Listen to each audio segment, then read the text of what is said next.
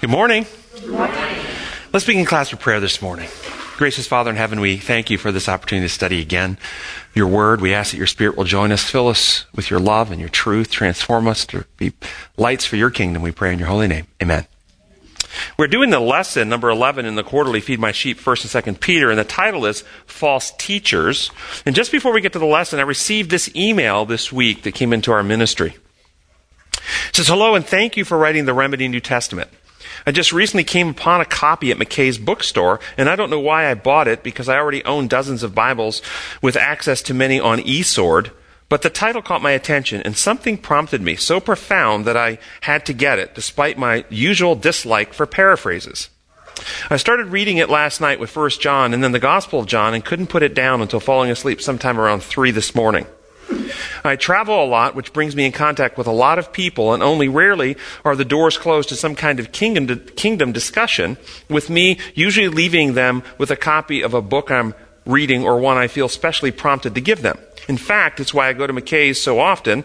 It's to pick up books for specific people I plan to meet. And the Holy Spirit has never disappointed me yet, or any of the recipients of the books, nor do I think He ever will. I was just recently asking what book will I next be freely given so I can freely give? And that's when I came across The Remedy. I would like to purchase in bulk for upcoming trips to New York, Missouri, and South Dakota. I also think your rendition to be the most profound rendering since the New English Bible, which I've been distributing for years thanks to McKay's. But they only had one copy of The Remedy, therefore the email of inquiry to you to direct for more.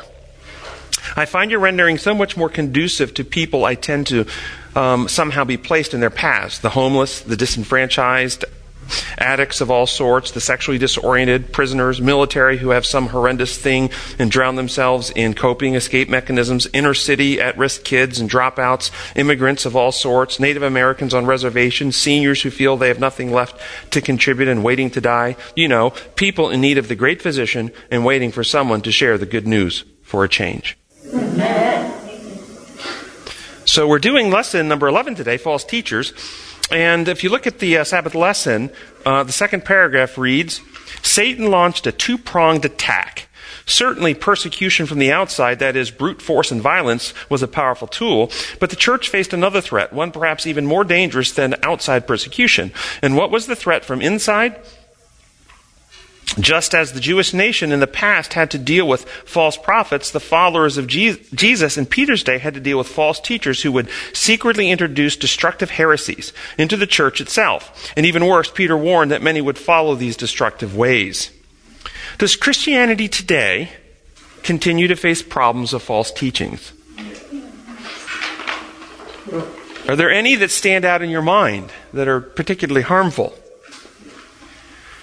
Many of you know that I am not a denominationalist, meaning I do not believe a person is saved based on their membership in a particular institution.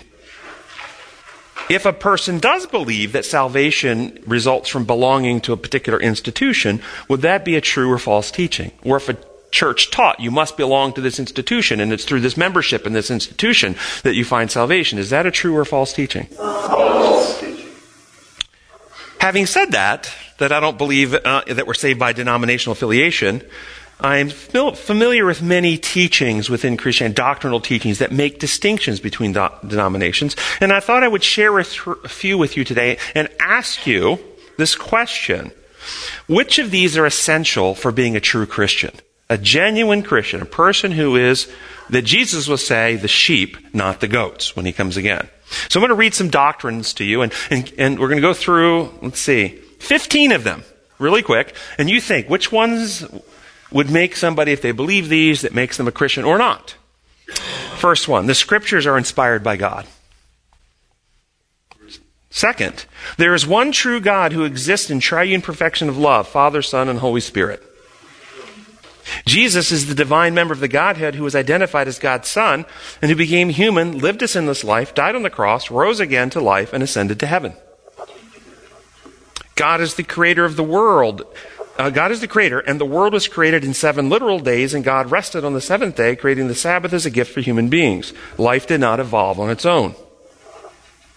5, human beings were created in God's image with their own unique individuality and freedom to make their own choices. There is a conflict between God and Satan, waging in the minds of intelligent beings over who to trust. Jesus became human, lived a sinless life, and died on the cross for the purpose of defeating Satan, saving humankind, and securing the unfallen universe. God works via the Holy Spirit to heal and transform every human being who will let him. Those who are transformed by the Holy Spirit have immersed their hearts in God's love and truth, and when able, give public witness with the ritual of water baptism. Those who trust God and are united in love are known as God's church, and they work together to reach other people with God's healing grace. The Holy Spirit enables those who trust God to fill roles by providing abilities or gifts for the fulfillment of their calling. God is sovereign and his laws are unchangeable. 3 more. Jesus is in heaven directing all the agencies at his disposal to defeat evil, Satan, and to save and heal all who let him. The wages or results of unhealed sin is death, but the gift of God is eternal life and an earth made new. And then the last of the 15 that I chose, Jesus is coming again soon in the clouds of heaven, visibly to resurrect the righteous dead and translate the righteous living to heaven. The wicked will die the first death, and the earth will be barren for 1,000 years, followed by the resurrection of the wicked, the final judgment, and the eradication of all sin, pain, and death itself, and then the universe will be cleansed and the earth made new. Now, if a person believes all of these things that I just read, would that make them a Christian? No. I heard some no's. Good choice. Because isn't it true that Satan and all of his fallen angels believe every one of those things? They do. If you go down every one of those, Satan and his angels believe every one of those to be true. That doesn't mean they live it, they believe it. Yes. So isn't it true that an intelligent being can believe every one of these beliefs to be true and be a devil? God's worst enemy. So does believing such things make one a Christian? There's a lie in the questions, this idea, there's a lie underpinning the questions. And it's a lie that we are made Christians by attestation to a certain set of beliefs or joining a particular organization. That is what makes us a Christian.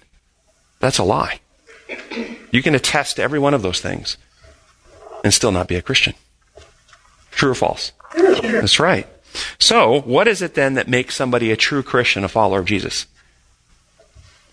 Their actions. Their actions to reveal. They love others more than themselves. So Jesus himself said this in John 13:35. By this all men will know that you are my disciples, if you're baptized by immersion. No, it doesn't say that. What's it say? If you love one another. True Christian is the one who has a heart change from selfishness to Christ-like love for God and other people. That's true Christianity. And what is necessary for a person to have a heart change to love? What is the thing, the hurdle? What is it, the event that occurs that causes that change to happen? Opening your heart, yes, okay, and inviting in the Holy Spirit, right? And what is it that causes a person to open their heart? Their understanding of God, of love. Yes, exactly. Coming to trust God, which is based on? His love. Knowing Him. So John 17:3, life eternal is? That you know me. Know Him. And as we come to know Him as He really is, as revealed in Jesus, if you've seen me, you've seen the Father, the distortions about God are dispelled. We come to see Him as a being of consummate love, grace, goodness, truth, love, a being we can trust, and we open the heart. And that is then what results in the Spirit coming in and changing our hearts from fear and selfishness to love and trust. So it all comes back to a knowledge of God. So what would then prevent people from having this knowledge of God? Can you see? We're talking about false teachers. And the thing, could there be people who preach Jesus every week, but preach every week in such a way that they actually obstruct people from knowing God? Absolutely. This idea about salvation belonging to a certain sect, believing a certain creed, attestation to a certain set of fundamental beliefs, observing certain rituals, partaking in certain endeavors, that these things are what make a person Christian, not a changed heart. And much of religion promotes this idea that you have to have the right doctrinal definitions, that you have to have the right way you perform the rituals, that you have to actually partake in the right rituals. And if you don't do that, then you're not saved. And what underpins all of that? The core lie, in my view, is the false law lie. That God's law functions like humans. God is creator. He makes space, time, energy, matter, life itself. His laws are the protocols reality is built upon. Laws of health, laws of physics, and laws that govern our minds and our relationships. How life is constructed to work. Deviations from those are destructive. Harmony is health and healing. But you and I can't make space, time, energy, matter, life. We can't do that. So what do? We make up rules, and then we threaten to punish people who break our rules. That's how we function. Much of Christianity is bought into the notion that God runs his universe like that. Because it looks so right to us. It looks so just. And we teach this idea of God's righteousness or his justice is he has a perfect law and he imposes perfect punishments on those who break the law. And it becomes very judicial. Well, sometimes too, if you feel like the only way you can know Jesus is to go through a church or through a preacher. Whereas you don't need that. And therefore, with this false law construct, we begin creating doctrines that function, how? To hide us from God or to protect us from God. Think about how the doctrines you hold. So here's some. I need an intercessor between me and God to plead my case to God and persuade him not to punish me for my sins. In Catholicism, it's not only Jesus, but Mary and the saints who plead to God, and the priests to whom sins are confessed because God couldn't tolerate us if there wasn't someone between us and him. In Protestantism, it is Jesus who is our advocate pleading his blood or merits to the Father, reminding the Father that he has paid the price for our sins so the Father doesn't punish us. Do you notice the function? In both views, they have the same God that is the source of inflicted pain and punishment, and we have somebody there between us to protect us. How about this? I need someone to hide my sins from God. In Catholicism, again, it's Jesus, Mary, and the saints who hide our sins from God by covering them with the blood of Jesus. When we partake the Mass, Jesus then applies his sacrifices to erase the sins from the records and keeps God from seeing it and acting his judicial self to punish. In Protestantism, it is Jesus applying his blood to our record books to erase the record of sins, or covering us with the robe of his righteousness, which is taught that his perfect sinlessness gets recorded in our record books of heaven. So when the record books are open, there's no record of sin that God would be required to punish us for.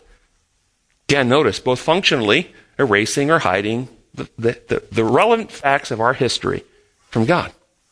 And then I need someone to pay my debt. In Catholicism, it's Jesus along with our works and penances and indulgences and other activities combined that pay our debt to the Father so he won't punish. In Protestantism, it's Jesus who all sins past, present, and future were placed on Christ at the cross, and God punished him at the cross, and so all sins have been paid for in Jesus. Do you see how these doctrines are functioning? To hide or protect us. Why do we need that? Because we believe that God's law functions no different, and justice requires punishment. It's not fair. If you break a rule, their punishment needs to be inflicted. And so this is how many people think. And thus they're hiding from God rather than being reconciled to him. This is false teaching. It's deeply embedded. We'll see it in our quarterly in this week's lesson in just a moment. It also leads to concern that salvation is based on having the right doctrinal beliefs. Thus, if we collect the right beliefs, swear the right allegiances, set up the right systems, partake the right rituals, doing it in the right legal way, because it's prescribed, and we can't break that. If we don't do it just right, then it's bad. So this leads to centuries of good Christian people arguing back and forth over doctrines. What day to worship on? What method of baptism? Eternal or limited hell? Trinity or no Trinity? Why did Jesus have to die? The atonement views. Are we saved by knowing the right answers to these questions? It is a lie that you have to have the right doctrines to be saved. It's a lie. What? Yes, comment. In Isaiah 30:15, this is what the sovereign Lord, the Holy One of Israel, says. In repentance and rest, is your salvation. In quietness and trust is your strength. But you would have none of it. And so what does it mean? You've read the scripture. Okay, now what does that mean? Well, it's showing you, I think, the four basic elements of what attitude would be to be saved. Would be a trust in God, a rest. Read it again. Well, it says, in repentance and rest is your salvation. In quietness and trust is your strength. So, this is how the level 4 and below people hear this. I've done something bad. I have to confess my sin to God, which I do, and I repent of my sin, and then the legal payment that Jesus has made is applied to my account, and I trust Him as my advocate to plead to the Father in my behalf so that God won't punish me for my sin. I'm repenting and I'm trusting. Wrong. They're still living in fear of God. They're not reconciled. They need someone to hide them and protect them. The scripture is exactly... I know you don't, but I'm pointing out that you can read the very same scripture and have your mind darkened by it if you come with a presupposition that God's law functions like human law. What does repentance mean if God's law works like our law? It means something different than if God is creator and we're worshiping Him who made the heavens, the earth, and sea. And we understand God's law is design law, and human beings in sin are deviant from the law. We are dead, terminal in our trespasses and sin, that we need something done to renew. We need to be reborn, recreated, regenerated. Then repentance is a turning away from the infection of selfishness, a trust in the Savior who... The Spirit comes and takes all that Christ has achieved and reproduces it in us, so it's no longer I that live, but Christ lives in me. We get a new heart and right spirit. Something transformational happens within. This is a completely different understanding than the legal view. And I know that's what you meant, but I was just pointing out that you can read that and people can hear it completely differently.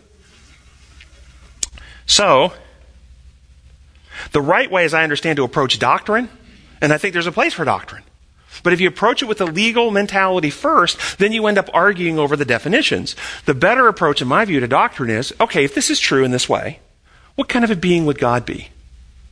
What kind of a being would he be? How would He run His universe? What kind of character does He exist? Is it true that Jesus functioned this way? Yes. Pardon? I'm on Sabbath lesson. Now we're moving to Sunday's lesson. Okay? And then the lesson asks us to read portions of 2 Peter 2. And I thought this is a chapter that has some very difficult things for people to understand. So I thought we'd read it first out of the NIV and ask some questions as we go along through sections of it, the whole chapter. And then we'll look at it through the remedy and see what you think. So this is NIV. 2 Peter chapter 2. But there were also false prophets among the people, just as there will be false teachers among you. They will secretly introduce destructive heresies, even denying the sovereign Lord who bought them, bringing swift destruction on themselves. Pause. While it is absolutely true, there have been and will be people who deny that Jesus is Lord, do the devils, the demons, deny Jesus is Lord? Do you see in the New Testament when the demon-possessed person talked, "We know who you are, thou Holy One of God"? Were they denying Jesus was the Holy One of God? They weren't denying that. Verse 2, many will follow their shameful ways and will bring the way of truth into disrepute. Disrepute. What are the shameful ways?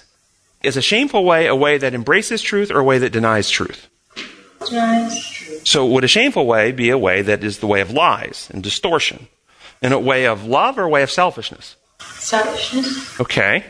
So, what happens when you deny the truth? What kind of beliefs do you end up with if you reject truth? False teachings. False teachings. And in religious views, oftentimes we call those superstitions. Fantasy. Magical thinking. So shameful ways, as I see this, would be denying love and teaching false ideas that infect the mind. Promoting selfishness. And notice the next verse.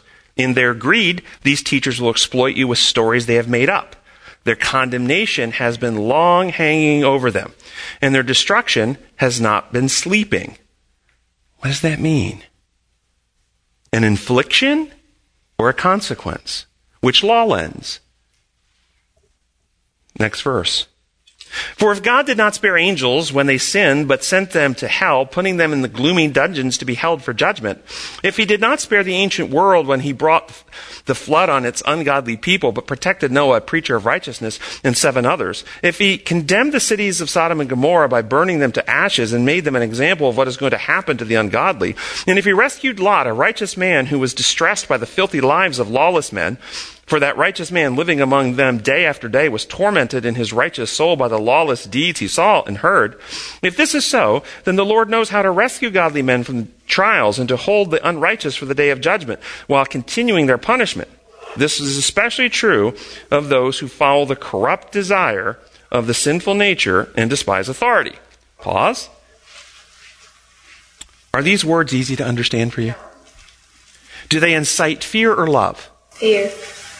What law lens are you reading or hearing them through? What do they actually mean in practical application? How things actually work in real life? What is God actually doing? What action is God taking from his throne? Is the punishment and infliction they would not otherwise receive if God had anger management classes? Or is their suffering something that is inherent in sin? Think that through as we go on. Bold and arrogant, these men are not afraid to slander celestial beings. Yet even angels, although they are stronger and more powerful, do not bring slanderous accusations against such beings in the presence of the Lord. But these men blaspheme matters they do not understand. They are like brute beasts, creatures of instinct, born only to be caught and destroyed. And like beasts, they too will perish. They will be paid back with harm for the harm they have done. Think through. What's that saying? How do you hear it? Paid back because there's a judicial magistrate. God is keeping score, and he can keep better account, and he can get better punishment upon him in the end. So he's a tit for a tat all the way down through time. Is that what's going on here, or something else? Their idea of pleasure is to carouse in broad daylight. They are blots and blemishes, reveling in their pleasures while they feast with you. With eyes full of adultery, they never stop sinning. They seduce the unstable. They are experts in greed and a cursed brood. Accursed by who? By what? What's the curse? They have left the straight way and wandered off to follow the way of Balaam, son of Beor, who loved the wages of wickedness. But he was rebuked for his wrongdoing by a donkey, a beast without speech, who spoke with a man's voice and restrained the prophet's madness. What was the straight way that he left? He left a straight way. What was that way that he left? These men are springs without water, mists driven by a storm. Blackest darkness is reserved for them. What does this mean? Reserved by whom? What is the cause of the darkness? For they mouth empty, boastful words, and by appealing to the lustful desires of sinful human nature, they entice people who are just escaping those who live in error. They promise them freedom while they themselves are slaves of depravity, for a man is a slave to what has mastered him. If they have escaped the corruption of the world by knowing our Lord and Savior Jesus Christ and are again entangled in it and overcome, they are worse off at the end than they were at the beginning. Why would they be worse? What makes it worse? It would be better for them to not have known the way of righteousness than to have known it and then turn their backs on the sacred command that was passed on to them. Of them, the proverbs are true. A dog returns to its vomit, and a sow that is washed goes back to her wallowing in the mud. Do you see in this passage the law of love? The principles of liberty. Do you see it? Do you see these verses, and do you read them through the imposed law lens, thinking how a human system of government works? You see, when we read Scripture, there's what's said, and there's what we read into it. For instance, in Genesis, after the fall, there's a passage where God says that he gave them skins as a covering. And many read into that he killed the first animals and gave them the skins. It never says anything about killing animals in the Scripture. It just says he gave them skins as a covering. You have to read in, is God killing to do this? Or is it easier to make a skin than it is to make a living being? I mean, which is easier? Okay, so which lens you look through? People read things in. What is the preconceived idea as you read these words? So now I want to read these same passages from the remedy, and the remedy is purposeful in its intent to try to understand these things through God as the designer and the creator, rather than imperialism. In the past, among God's people, there are those who claim to speak for God and bring his remedy. But they did not speak for God at all, and they brought a false remedy. Likewise, there will be people among you who claim to teach God's truth and have God's remedy, but they will teach lies. They will subtly introduce false remedies, destructive doctrines purported to heal, but actually incite fear, shut down thinking, and damage the mind. They will even deny the sovereign Lord who procured the remedy, thus bringing rapid deterioration and destruction upon themselves. Do you see design law and how that's worded? What happens to a person who's sick and refuses remedy? Do they get better or do they get worse? So why does the rapid deterioration come to those who teach lies about God, which is what Peter is saying? The deterioration comes not as an affliction. Their condition gets worse because without Christ, sin takes deeper and deeper control and destroys more and more of the heart and character and the mind. There will be a large number of people who embrace their corrupt ways while calling themselves Christians, thus causing the remedy to be considered worthless. Why would that be true? Have we seen in time that Christianity took upon itself the imperialistic view of God's law, and they went out to inflict punishment upon people who didn't worship the way they worshiped? They went to war in the Crusades. They had the Inquisition. They just did horrible things by the infliction of coercive pressure on those who viewed things differently. And did that bring the gospel of Jesus Christ into a better worldview or into disrepute? And people didn't trust it. This is what he's saying. There will be large numbers of people, just read that one. In their eagerness for power, fame, and wealth, these false teachers will mislead you with theories and doctrines they have made up on their own. Because of this, their terminal condition only worsens, and their ultimate destruction is unavoidable. Why? Do you again see the design law in here? Is God in this view to be feared? Or is he to be cherished and trusted because he's providing remedy that will heal us, but if we reject it, he leaves us free to reap what we sow. For God did not suspend reality to let the angels avoid the consequences of their deviation from his design for life, but he expelled them from his presence, suspending them in utter darkness for the day they reap the full result of unremedied sin. What is this saying? What does the Bible teach about God's presence? 1 Timothy 6:16, God lives in unapproachable light. Jesus is the light that lightens all men. God is the source of all light and truth. Is this Peter speaking only about physical light, or is he speaking about the light of truth that emanates from God? So why would the angels be suspended in darkness? Because what have they done? They've rejected the light of truth, which is found in Jesus Christ and reveals the truth about God and his character and his methods, and they don't like it. They've rejected it. They said no to it. So they're suspended out of God's presence in what? Darkness. This isn't an infliction. If you refuse truth, the only thing left for your mind to rest upon are lies. That's all that's left. On any subject. Outside today, if we have a clear sky, the sky is blue, and we could take an instrument and measure the wavelength of light being refracted, and I can give you in nanometers that color blue is this particular wavelength, and you are still free to say, I don't believe that. I reject that. I think it's orange. Well, it doesn't matter what you think. If you reject the truth of what that is, pick anything else. Every other color you pick is wrong. Okay? Once you reject the truth, which these angels did, the only thing left for them is darkness. God did not allow the gangrenous ancient world to completely cut itself off from him, but brought the flood to excise the necrosis and save Noah, a teacher of the remedy, and 7 others. He diagnosed the cities of Sodom and Gomorrah as beyond healing, and in mercy he cauterized those festering lesions to ash, making it clear that the unhealed will not be made to suffer eternally, but the torment of sin will mercifully be ended. Is that how you read it when you heard it? Or did you read it as God is punishing them for this? What do we hear happening? Why did the flood come? Punishment or mercy? God is mercifully keeping open. Could the human race be saved without Jesus Christ coming to earth after Adam's sin? Was Satan sitting back idly, just letting things unfold? Or was he actively working to stop God's plan? Wasn't he active? And how was he working to stop God's plan? Would Jesus have been born to a woman with a character like Jezebel? Would God force a woman against her will to be the mother of Jesus? So if Satan can get every heart on earth to harden against God, the avenue through which the Messiah would need to be incarnate and born would be closed. You say, well, that's impossible. How many righteous men were on the earth at the time of the flood, according to Scripture? One.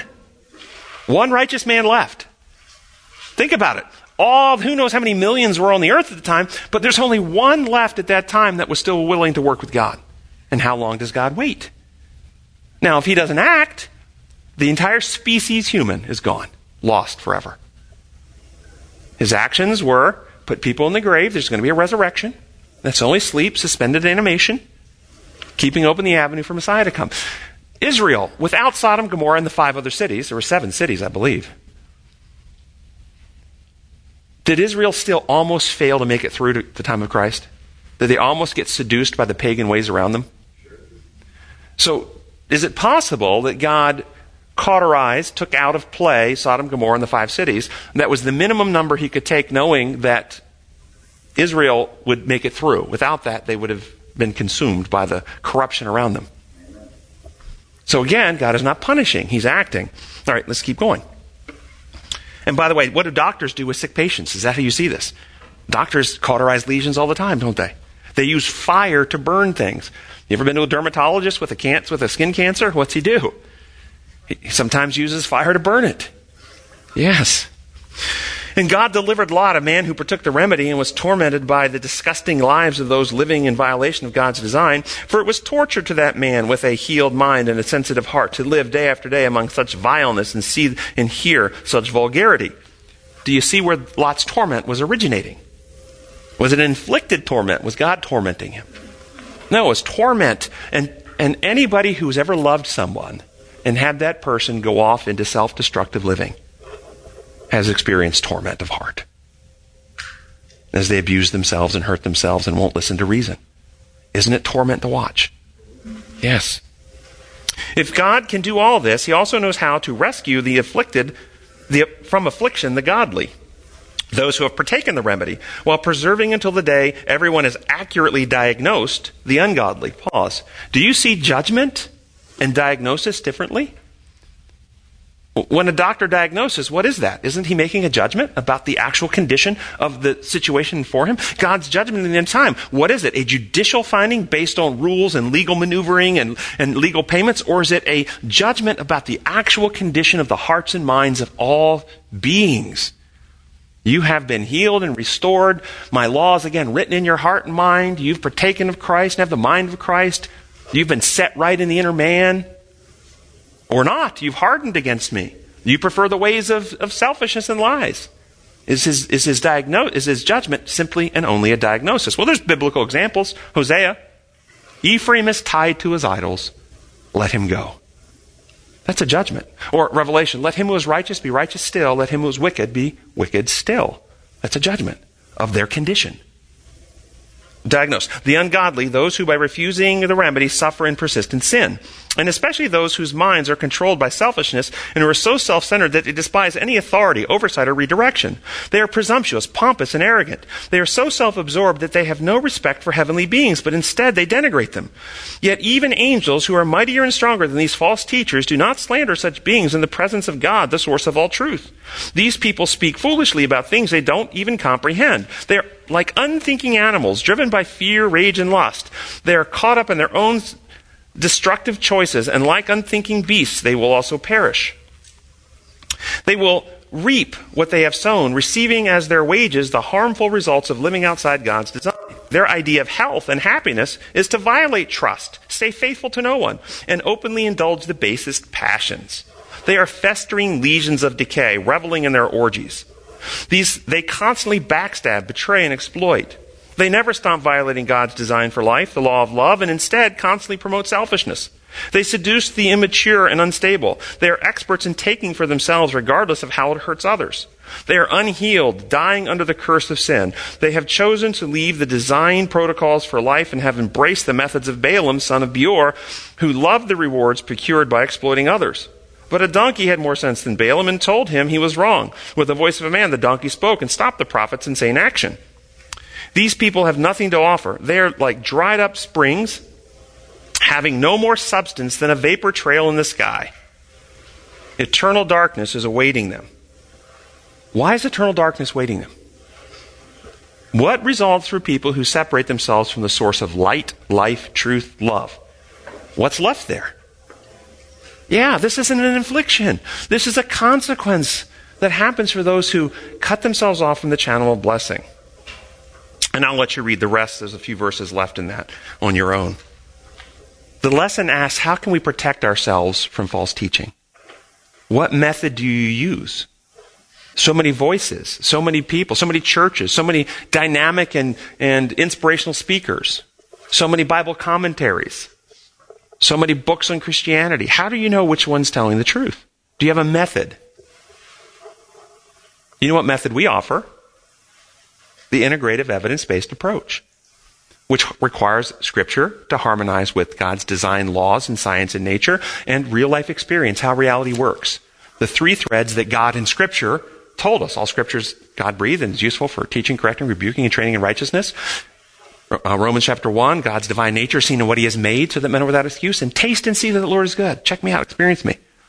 If you have an interpretation of Scripture, a verse that is out of harmony with how nature and science works, testable, reproducible laws that the Creator built into reality, there's something wrong with that. If real life doesn't work that way, there's something wrong. Monday's lesson, first paragraph. In the strongest possible language, Peter was giving his readers a warning against the dangers of false teachers. 2 Peter 2, 18 through 21, he warned that these false teachers, while promising liberty and freedom, would actually lead people into bondage. Can you think of any doctrines that promise freedom today, but actually enslave people instead? I'm going to give you one. And I'm going to show you. I'm going to walk you through the mental enslavement that comes from believing this doctrine. This doctrine is called penal substitution theology. Penal substitution theology, it promises freedom. How? Freedom from punishment of sin. All sins were placed on Jesus. He paid that penalty. You accept it. Then you have legal declaration that your sins have been paid and you're declared to be righteous even though you're not. So what does it deliver from? It delivers from the fear of punishment of sin, of sins that are unrepented of. But it teaches us to fear God because in the same doctrine, what will happen if you have a sin that you're not repented of? God will be required by justice to punish. And so it sets up this dynamic where you live in fear. And this is, you will hear people talk like this. Oh no, I had my TV on Friday afternoon, was talking on the phone and forgot to turn it off before sunset. What happens if I forget to confess that? Will God have to punish me? Oh no, in a meeting at work, I took a paperclip off a bundle of papers and put it in my pocket and then brought it home. Did I steal from my employer? Thou shalt not steal, the Bible says. I might have stolen. I might have done that before and forgot. That might be in my record book in heaven. God might have to punish me for that because I forgot to confess it. Oh, I'm having a picnic lunch on Sabbath afternoon and some of my friends brought a Frisbee and are starting to throw. Is it okay to throw a Frisbee on Sabbath? Will it be sin? What about a baseball? What about a basketball? What about hitting a tennis ball? Well, you know that's not legal because over at the college courts over here, it says no tennis on Sabbath. That would be sin. We don't know about the Frisbee. I didn't see a rule on that one yet. What about not staying after church in the lobby to visit lest someone speak about something not holy? We hear somebody talking about the most recent football game in the lobby. Have I contaminated my spirit temple? I must run out, not socialize because somebody might talk about something that's not Sabbath approved. Every one of these, by the way, I know real people who live this way. I'm not making these up. These are real people. This is what I hear this stuff. This is where I learn this stuff. I haven't taken communion in 3 years. Am I still saved or am I in trouble with God? What if I get into an argument and impulsively curse the person in the argument and then I step out in front of a car and get killed, but I didn't confess my cursing? Will I be lost? I see some people laughing. Hey, that was me before this class.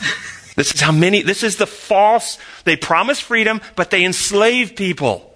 But they live in fear, constant fear. Yes. Like I told you, just experiencing time with my family. They still believe like this, and there's no change in them. I don't know. To prove anything, whatever. There's no change in them. It's not our job to change. It's our job to be lights to the world and plant seeds of truth. The Holy Spirit fertilizes the truth and convicts the heart. It's not our job to change. We want to present the truth in love and let the Holy Spirit bring conviction. Yeah. Okay. So I did a rolling stop at the stop sign. It didn't come to a complete stop. Is that sin? Do I need to confess disobeying the laws? It wasn't an immoral law. We're supposed to obey the laws if they're not immoral laws. Did I just commit sin? Do I need to confess? What happens if I don't? Will that be on my record book? Will I have to be punished? I see people beside the road holding signs, homeless, will work for food. Should I give them a donation? But what if they're going to use it for drugs? Am I hurting them? What's the action? Am I selfish if I don't? I'm tormented all afternoon. I can't have peace. I might. You think I'm making this stuff up? Yes. Do you see the imposed law system creates entire lines of thinking, belief systems that darken the mind, incite fear, enslave with legalistic and ritualistic behaviors, steal joy, and cause one to constantly look at themselves rather than rejoice in their love and admiration for God and Jesus Christ. It's a self-focused religion. And it's a lie. It's exactly what Peter's talking about. These teachers come along and they enslave people by promising freedom. Yes. Even Sister White talks about the reverence of the sanctuary. How when we go in, we should be reverent and stuff. What if somebody consistently does this? Goes in and just talks about things unspiritual, unreligious all the time? I mean, not once in a while or something. What if people consistently do this kind of stuff? So I'd like to see the quote, Okay. to see the context, to see what she's addressing. But when you say the sanctuary, you're not talking the heavenly sanctuary. No, I'm talking about our churches. You're talking about church building. Yes, teaching children reverence and stuff in church. You don't think that's... Rather than celebration in church. Rather than raising your hands, clapping. I'm not talking about that. I'm talking about teaching children to be sitting still and be quiet. Because, and what's the reason for the reverence and quiet? What's the reason? Because you're in the presence of God. So I can see this. At the second coming, the skies unfold, the angels, thousands of them, the graves are opening, the dead are rising, and an Adventist is going, shh, be reverent. You're in the presence of God. You know what I'm talking about. You've been in churches before where people, not just children, people are so irreverent. I'm not talking about celebrating, raising their hands in praise or whatever. I'm talking about just nothing spiritual about what they're doing. I was pointing out this idea that we hurt children with. We drive them away from church when we do this. By teaching them reverence? By teaching them a false reverence. Real reverence is admiration and awe because of the beauty of the person that we understand God to be. That's real reverence. This false reverence is reverence for a building. That's what it's reverence for.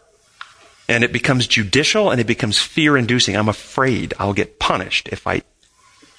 What we want to show them is that God is so beautiful and so awesome that we are privileged to come together as a body of believers and share in His love. And it overwhelms us in awe. I would encourage you to take a poll of people who are past adolescence and ask them the impact of this fear-induced reverence. Be reverent. Shh. Or I'm going to take you out and spank you. Reminds me of the story I heard an evangelist tell about a little boy up front with his mother being very disruptive during the program while he was speaking. And finally the mother picked the boy up and marched to the back of the church to, take care of business. And as her hand hit the back door and the boy was on the shoulder looking back this way, he shouted, "Pray for me."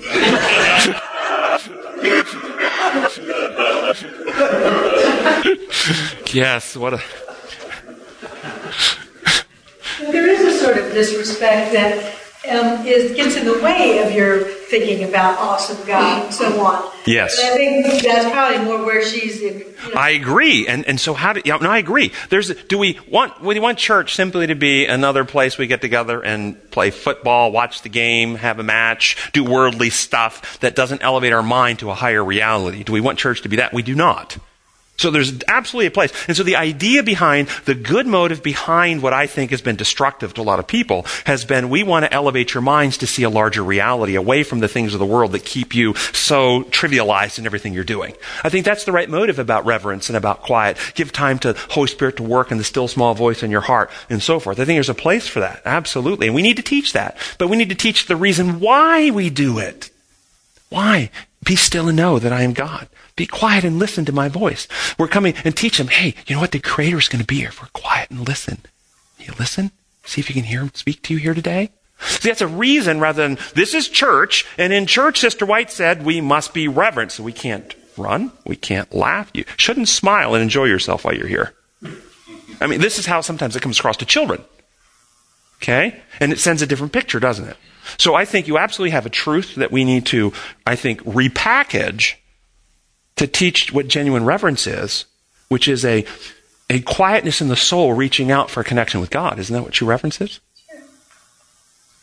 Yes. But likely those children are bathed in that kind of mistreatment in all sorts of different situations through the week. I agree. By the time they've developed the rebellious attitude. Because you have to treat them with respect and love as well. And when they live in that kind of environment, they react differently to you. And they may make a mistake and have to be corrected. But they don't perceive that correction as being unjust and mean. Right. And so if you think about parents trying to teach something that the parents actually understand a higher reason for, and I think most of the problem with church is parents have never really thought of the higher reasons. But the example of the toothbrushing. Parents will often discipline kids who don't brush their teeth. But the parents are simultaneously educating and teaching there's a higher reason for doing it than I said so. Then you'll get punished, that you won't get your bedtime story. There's a higher reason. Your teeth will decay. You'll have cavities. I don't want you to suffer. It's for your good that I'm doing this. And even though the child at a certain age may not get that, may not comprehend, they're hearing it's woven in their whole upbringing. And at some point they start cognating and realize my mother does this because she loves me. My daddy does this because he loves me. And he wants what's best for me. And at some point the consequences are removed and they're left free to internalize and do that or not. When it comes to religious things, it's hardly ever this way. It's almost always rules-oriented because we have operated under a system that it is rules. God has rules. You must obey the rules. If you don't obey the rules, there's a recording angel that follows you everywhere. Your guardian angel stops at the theater door, but your recording angel goes in to record your sins. Your guardian angel won't be there to help you in trouble, however, though. Okay? You know, how many got that story? Okay? If you go certain places, your guardian angel will let you go. No. Guardian angel goes with you everywhere. Okay? Seeking to help you. God is always working for your good.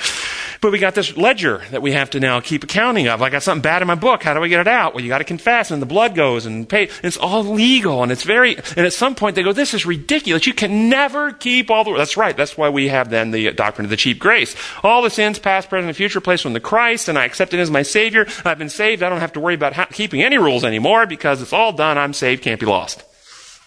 And it goes to that place. Because they're so tired of the oppression. Or they throw God off altogether and go, I don't believe in this God. There is no God. Evolution's the way things work. And this is what happens. We have a better message than all of that. We have a message of a God who created reality, and his laws are how reality actually works, and breaking them are destructive to us, like the laws of health, that it makes such good sense to seek to have a relation with him and live in harmony with how he built reality, including relationships to work.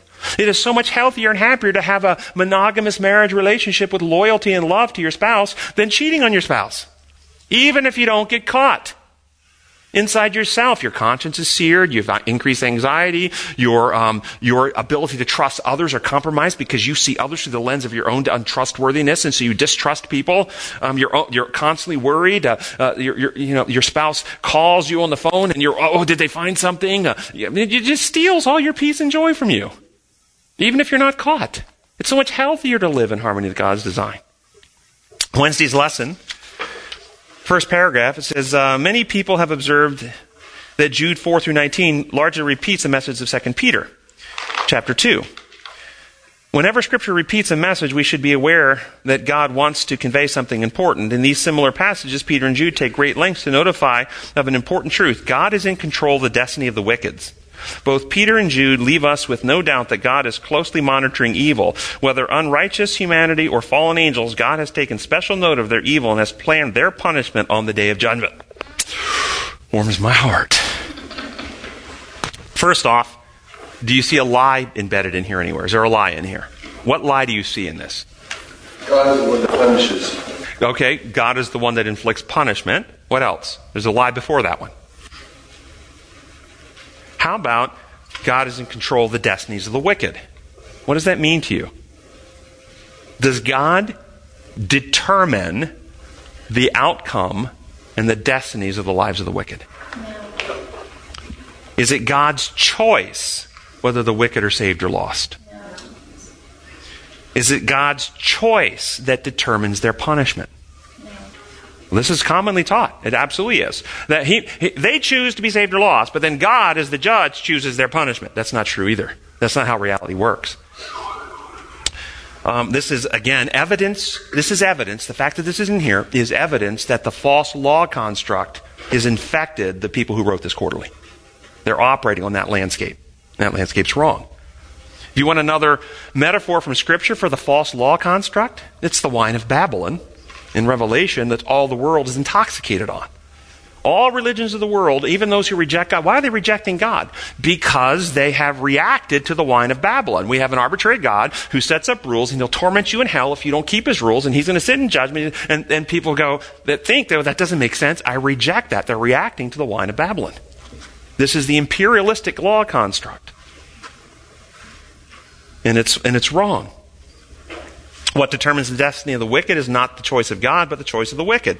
Their refusal to accept healing, their persistence in evil changes them, warps them, hardens them, builds up a life history of evil that one day they will face. They will face their own history and all the things that they've caused when they come in the presence of unveiled truth. Their lies and distortions can't hide them. And if you've dealt with people who haven't come to repentance and they live a wicked life, try to present truth to them just on your human level of truth, which is so much inferior to infinite truth. And you just try to confront them with some truth and see their reaction. They'll get angry.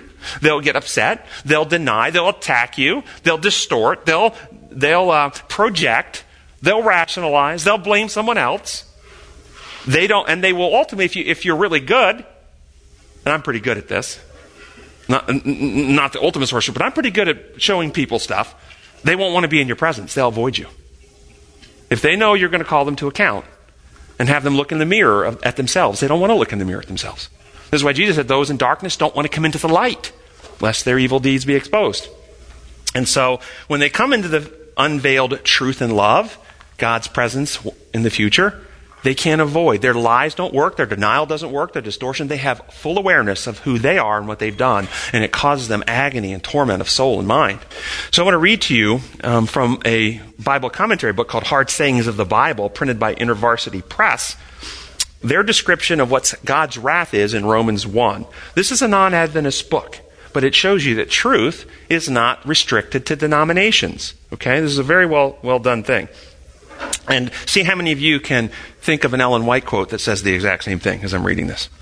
This is on page 542 and 43. In some sense, God's wrath is built into the very structure of created reality. In rejecting God's structure and establishing our own, and violating God's intention for the creation and substituting our own intention, we cause our own disintegration. The human condition which Paul describes in Romans 1:18 through 32 is not something caused by God. The phrase revealed from heaven, where heaven is a typical Jewish substitute for God, does not depict some kind of divine intervention, but rather the inevitability of human debasement, which results when God's will, built into the created order, is violated. Since the created order has its origin in God, Paul can say that the wrath of God is now constantly being revealed from heaven. It is revealed in the fact that the rejection of God's truth, that is, the truth about God's nature and will, leads to futile thinking, idolatry, perversion of God's intended sexuality, and relational moral brokenness.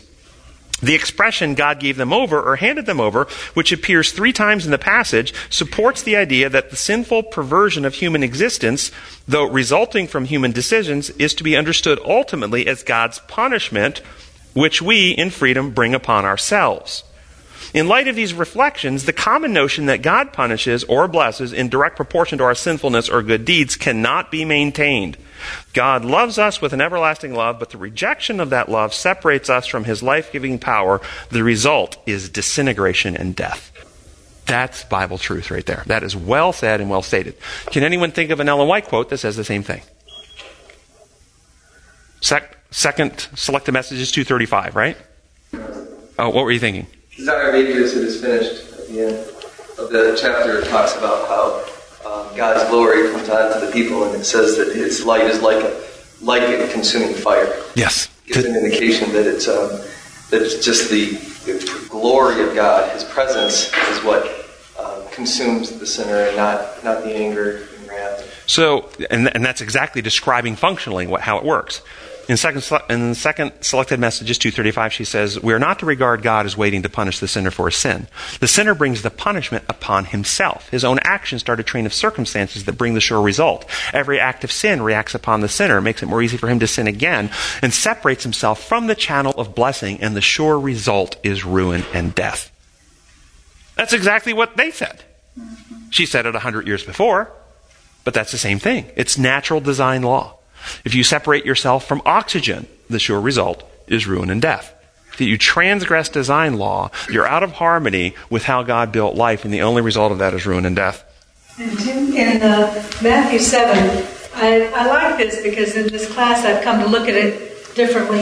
It says, do not judge, or you too will be judged. For in the same way you judge others, you will be judged. And with the measure you use, it will be measured to you. You know, I've come to look at it as the beginning of this opening your heart to God and allowing Him to pour in the truth so you see yourself before the end of time. So you get kind of measured doses of self-awareness to be brought to you. As you judge that God is truthful and God is faithful and He's on your side and He's got the remedy for you, as you judge that about God, that's ultimately what judges you. Is your judgment of God. This is exactly right, and it's also an evidence of design law. From the abundance of the heart, the mouth speaks. The good man brings forth good out of the good stored up of him. The evil man brings forth evil of the evil stored up in him. The musician brings forth music. The mathematician brings forth math. In other words, your action and conduct reveals the quality of your character and heart. So if you're judging others judicially, punitively, harshly, you're simply revealing your own character, and thus you will be diagnosed that way. Don't judge others, because how you judge others is how you'll be diagnosed. That's what that's saying. It's just design law. Thursday's lesson, I'm going to jump out of Wednesday because there's a point in Thursday I want to get to. First paragraph, it's talking about Sodom and Gomorrah, talking about Abraham and God speaking to Abraham. And it says later, when God warned Abraham that he was planning to destroy Sodom, Abraham negotiated an agreement with God that God would not destroy if 10 righteous people were there. Hopefully your mind went, wait a second. Negotiated an agreement? Did God go to Abraham unaware of how Abraham was going to respond when he told him? I had no idea how Abraham was going to take this. He might have said, God said it, I believe that settles it. Let's go do it, Lord. Or did God foreknow that Abraham was going to say exactly what Abraham said? Was this a negotiation? No. Did God respond to Abraham's request to not destroy for 50, 40, and so on? Was his response lacking the knowledge of how many people were actually still in Sodom? The righteous in Sodom. He didn't know. Okay, I'll do that, but now let's go find out how many are there. Or did he know when he was saying 50, 40, 30, 10, did he still know how many righteous were in Sodom? Was this a negotiation? Did the conversation that Abraham had with God change the outcome of what God told Abraham he was about to do? No. This was no negotiation. If it wasn't negotiation with Abraham, then what was it? What was it instead? Think about it. To me, it was a revelation of what was in Abraham's heart. That Abraham cared for the people. We do learn something about Abraham. Is Abraham the only player in this story? Who is the one who is the central concern in the whole great controversy? Who is the one the primary lies have been told about? So who else is the player in this? We learn about Abraham, but who else are we learning about? God. We're learning about God. That's who we're learning about. And what are we learning? Is God educating angels? Did we just read last week that angels long to look into this thing? And what are we learning about God in this conversation with Abraham? What are we learning? What is God revealing about himself?